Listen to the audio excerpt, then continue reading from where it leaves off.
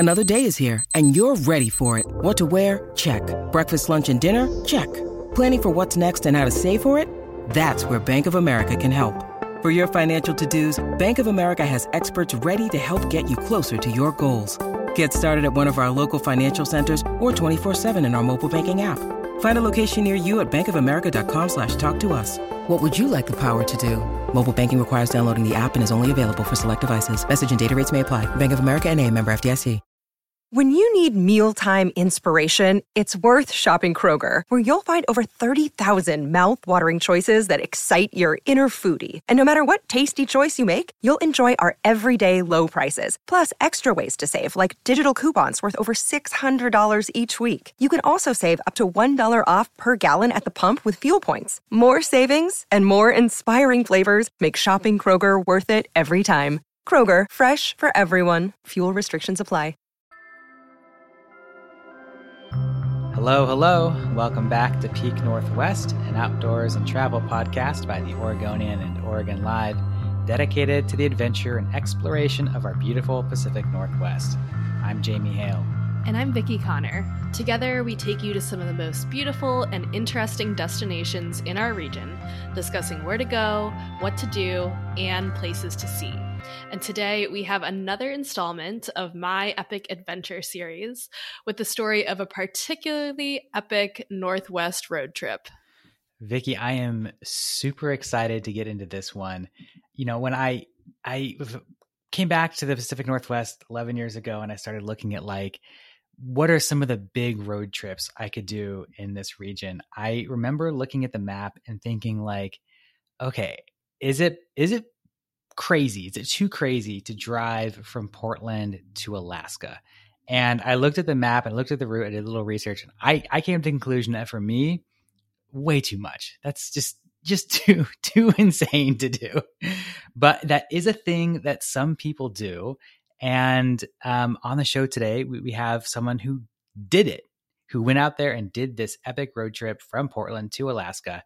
Today on the show, we have Oregonian photographer Dave Killen to tell us all about his epic Alaska road trip. Dave, thank you so much for coming on today. My pleasure. Thanks for having me.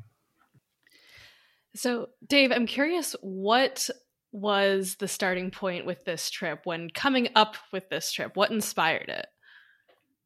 I think what was sort of the actual impetus for this trip was about 4 or 5 years ago. My then girlfriend, now wife, and I bought a extremely dilapidated 1977 Volkswagen bus with a pop-top roof, and that then spent the next few years fixing it up and taking it on ambitious but much smaller trips. We drove it at one point to Missoula, Montana for a Jason Isbell concert. Maybe a year after that, we drove it down to Northern California for a little vacation, and had been sort of continually improving it, and all with the idea that someday we would take it on a really big trip. The sort of background of that was that Lauren, my wife, grew up with, her family had a pop-top Volkswagen, and they at one point took it on this epic trip that they all refer to as the Big Trip, which involved driving all over the United States. Lauren was young enough at the time that I don't think she remembers it super well. So the initial idea behind getting the bus was that it kind of combined our interests, because I, as a hobby, like to fix up old German cars, and she likes camping, and had a strong attachment to this particular type of vehicle and trip. So it was kind of a thing we could do together that we both enjoyed. And I had eventually, gotten it to the point where it was both mechanically good and reliable, and I had also painted it. It originally was a really outrageous sort of hippie bus paint scheme that it was not something that either of us could pull off, so it was important to get it a little more our speed. And so we had been hoping to do something like this. Lauren is a planner professionally, so she spent a lot of time, really probably starting close to a year before we actually went on the trip, really meticulously planning everything out. And then sort of my role was to sort of do the same, but with the bus itself, to make as sure as we could that we weren't going to get stranded somewhere.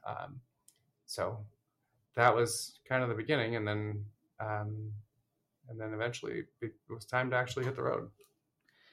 Yeah. Well, Dave, just like doing a really cursory look at Google Maps for driving directions from Portland to Alaska, it shows it's like, 33 hours to 37 hours, depending on like which way you go. That seems like a lot, actually, a lot of driving. But how long did you give yourself to do this trip? Well, it is a lot of driving, particularly when only one of the two people doing it can drive stick shift. So I did literally all the driving, which was fine. Actually thinking of it in those terms, it's hard to believe that theoretically we could have done it, in less than 2 days if somehow we'd driven nonstop. But it didn't actually, we took 3 weeks to do this. So it never really felt, the driving part of it never really felt particularly overwhelming. There were a couple of days where Lauren had it sort of planned that when things were, kind of like we're just trying to get to the next location, or we're in an area that's not particularly scenic, we'll do, a long driving day. But a long driving day was like 8 hours of driving. And I've driven across the country 4 times. I've driven a lot. I drive a lot for work. 8 hours is not a huge deal. So it never really felt, overwhelming to me. And so as you're driving through largely Canada, like the length of British Columbia and Alberta, where are you stopping? Are you staying at hotels? Are you finding little campgrounds? What was your plan there?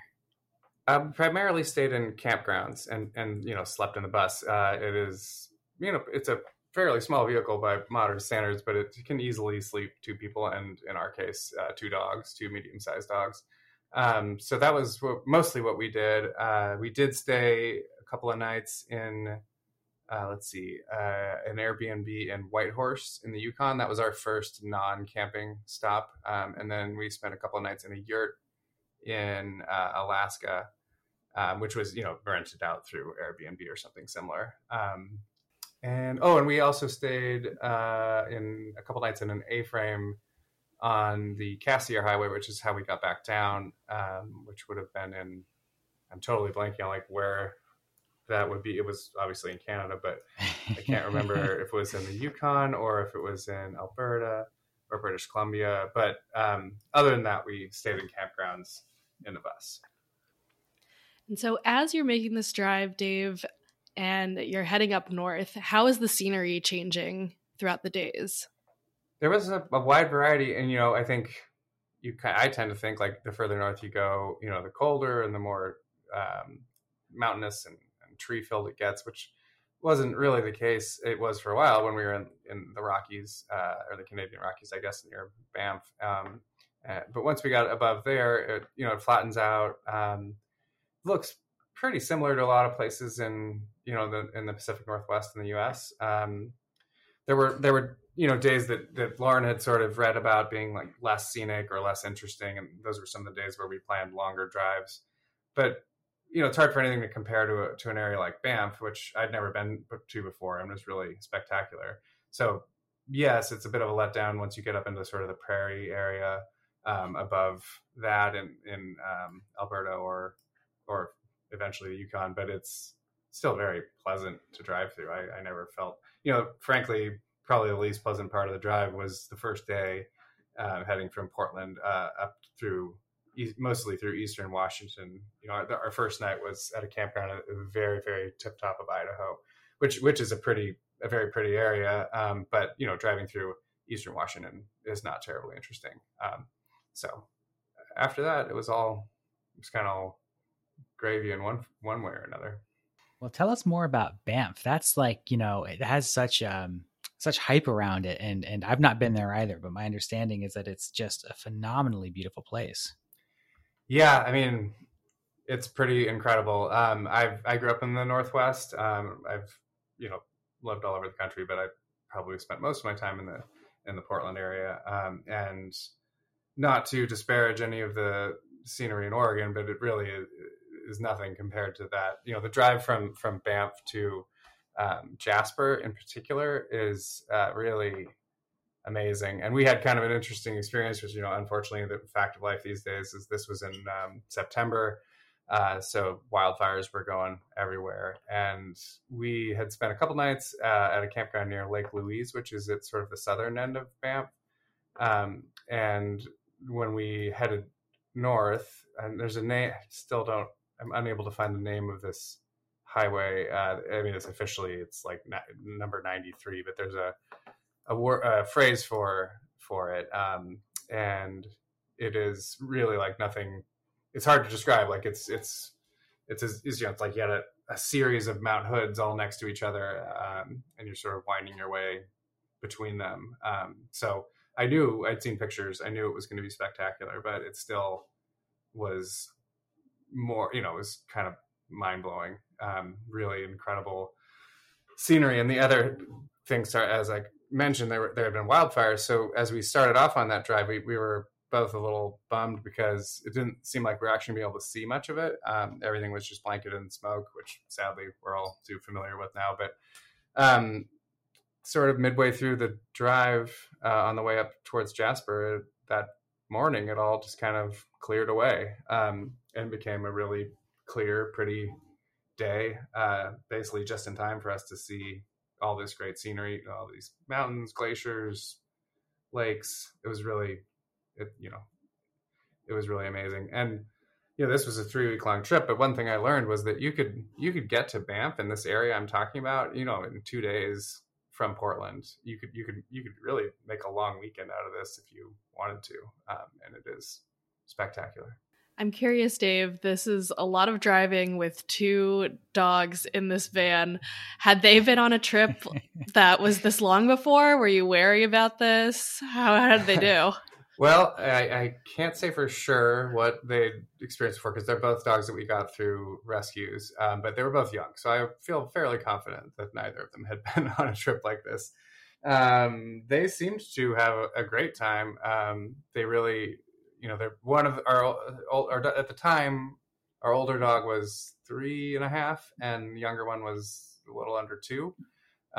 So he was still a puppy. The older one, Monty, they're both border collie mix. Well, Monty's a mix. Tristan, as far as I can tell, is a pure border collie, but, so, high energy dogs, but Monty is actually pretty mellow. He loves being in a car. He loves being with people.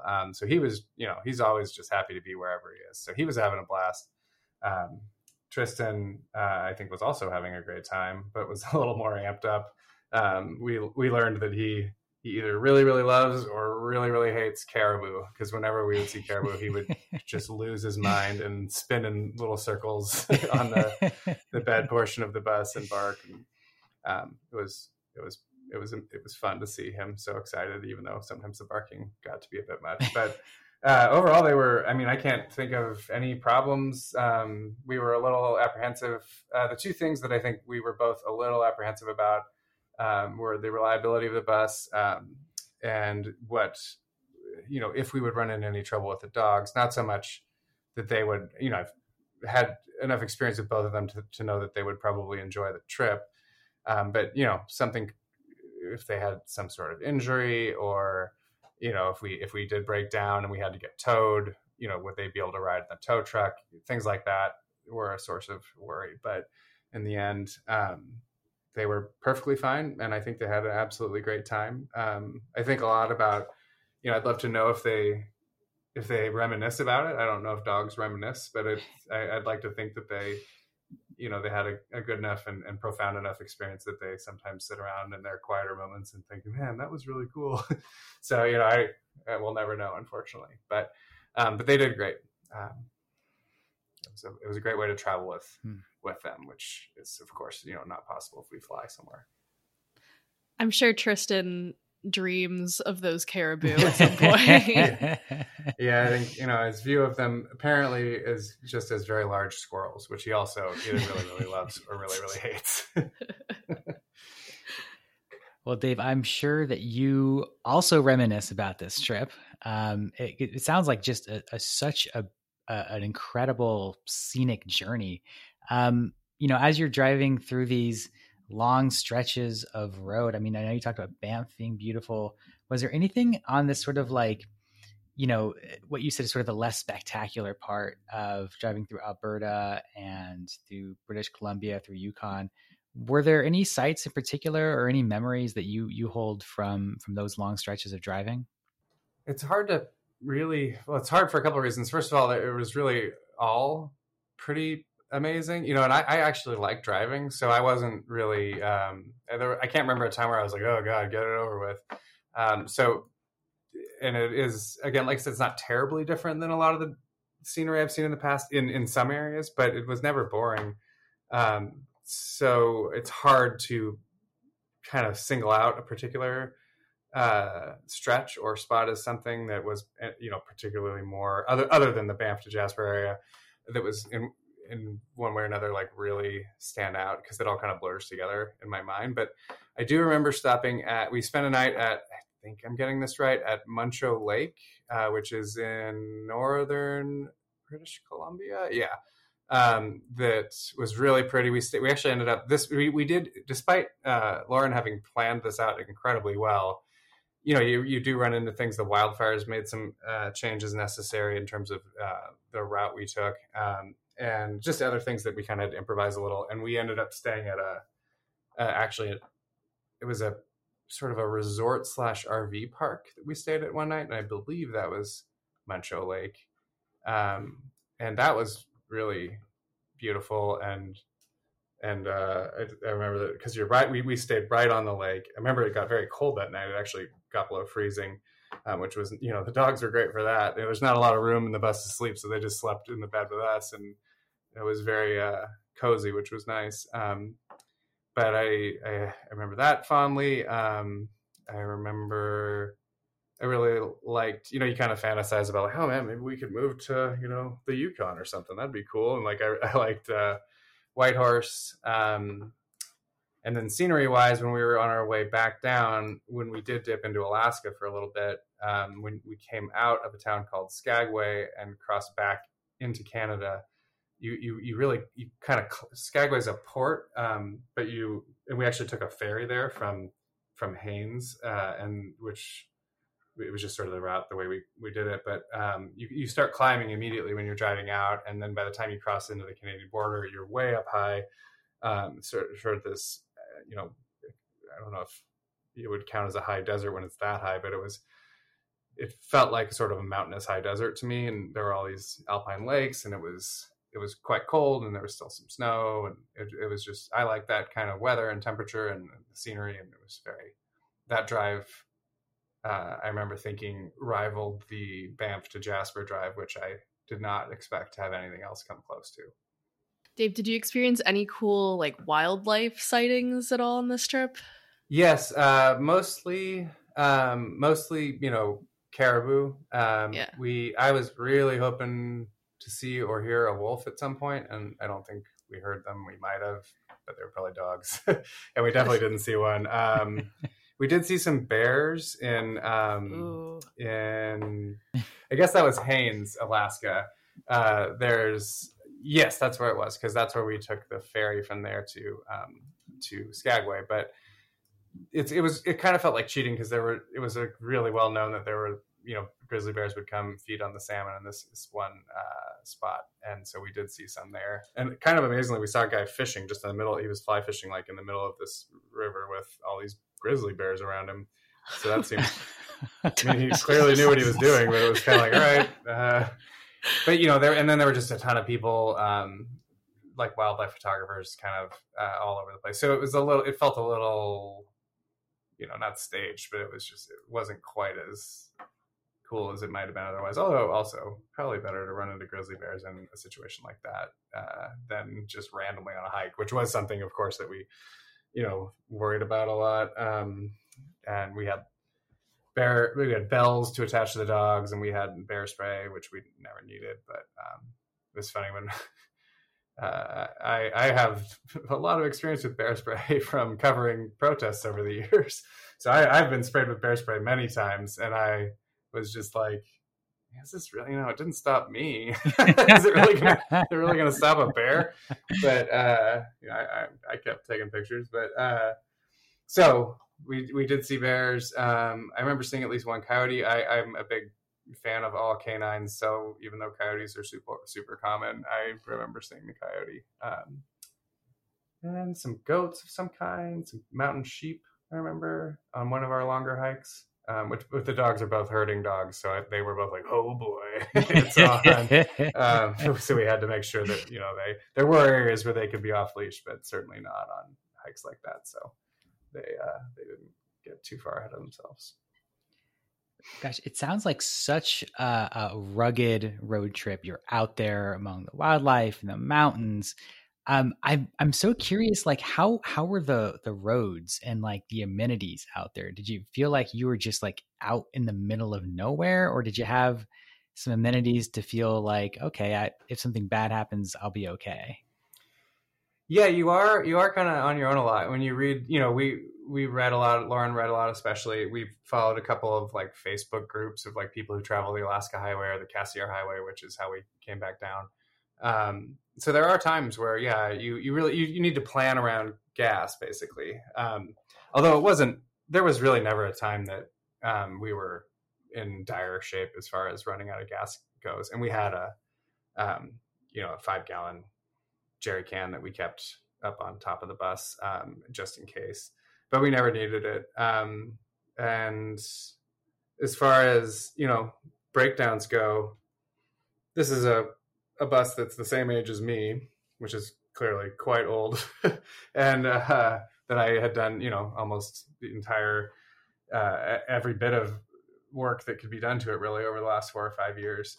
It has a Subaru engine in it, which is a thing that people have done a lot in the last decade or so, with buses, Volkswagen buses and Volkswagen Vanagons. It's easier on a Vanagon because they were they were water cooled to begin with, whereas the buses are air cooled. So you have to sort of, create your own cooling system. And I'd gone through several different iterations of that over the years, figuring out what worked the best. So I was pretty confident, and I had a carefully selected subset of my tools with me. So, I was sure we'd break down at least once. I just figured we would, but I was fairly confident that if it wasn't, something catastrophic, that I would be able to fix it. And we, as it turned out, the only time I got my tools out was when we helped someone else repair their car. So when we left the house in Portland, we got about 3 blocks from the house, and I had a blinker go out. And I thought that was not a great sign. But as it turned out, that was the one and only mechanical failure we had on the entire trip. So, hey, take a 45-year-old Volkswagen on a 4,600 mile trip, and you'll probably be fine. Wow, that's incredible. Well, Dave, I'm for obviously, I'm sure there's folks listening who are hearing this and just going like, maybe I can do this. I know I'm listening to you and I'm thinking, not in my car I have now, but maybe, who knows? Maybe this is a trip that's more doable than I thought before. What advice do you have for folks who might be interested in tackling this road trip themselves? Well, I think planning is key. And again, Lauren did all the planning, and I did all the bus work. So that was how we split things up. I think had I been left to my own devices on this, I probably would have it would have maybe been a disaster, because I am not a great planner. And that having everything mapped out so well really helped when we had to improvise, which, you're going to have to do, but it made it, having sort of a structure and a timeline to keep to. And also, again, Lauren had planned it in such a way that no one day had a really extreme amount of driving. That was a huge help. So I would definitely recommend that. Plan. A lot depends on the vehicle. A lot of people, the bus doesn't get great gas mileage, even with the Subaru engine. I think it probably optimistically on the highway gets about 25 miles to the gallon and has a pretty small gas tank. We still had no trouble, But if you were driving a big truck, which a lot of people do, in that area that gets, say, maybe 10 to 15 miles to the gallon, and maybe, I don't know what the availability of diesel was, but I suspect sometimes it wasn't available when gas was. So that could be an issue. Doing it at a different time of year could also make things more difficult. I think obviously once you get into the winter, it's going to be a whole nother ballgame. So that would probably be something to take into account. I feel like the time of year we went was sort of ideal. It was still, once I was shocked, well, I shouldn't be shocked. I was annoyed that when we finally got back, in early October, it was hot, which I hate the heat. So I was like, this is great. We're going to be up north for September. It'll be nice and cool. And then by the time we get back home, it'll be cool again.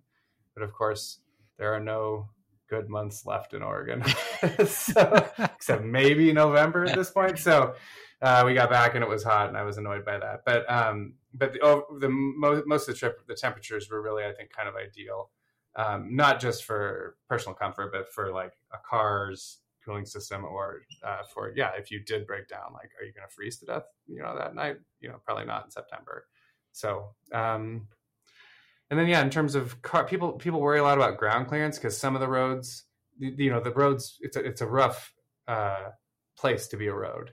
And you get the frost heaves, which is when, in the freezing weather, the water freezes beneath the asphalt and can like push it up.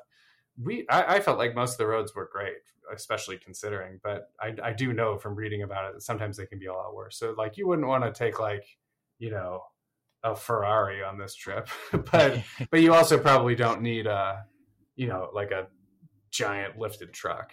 And in fact, since those are not going to get gas mileage, that's probably to your detriment. But, I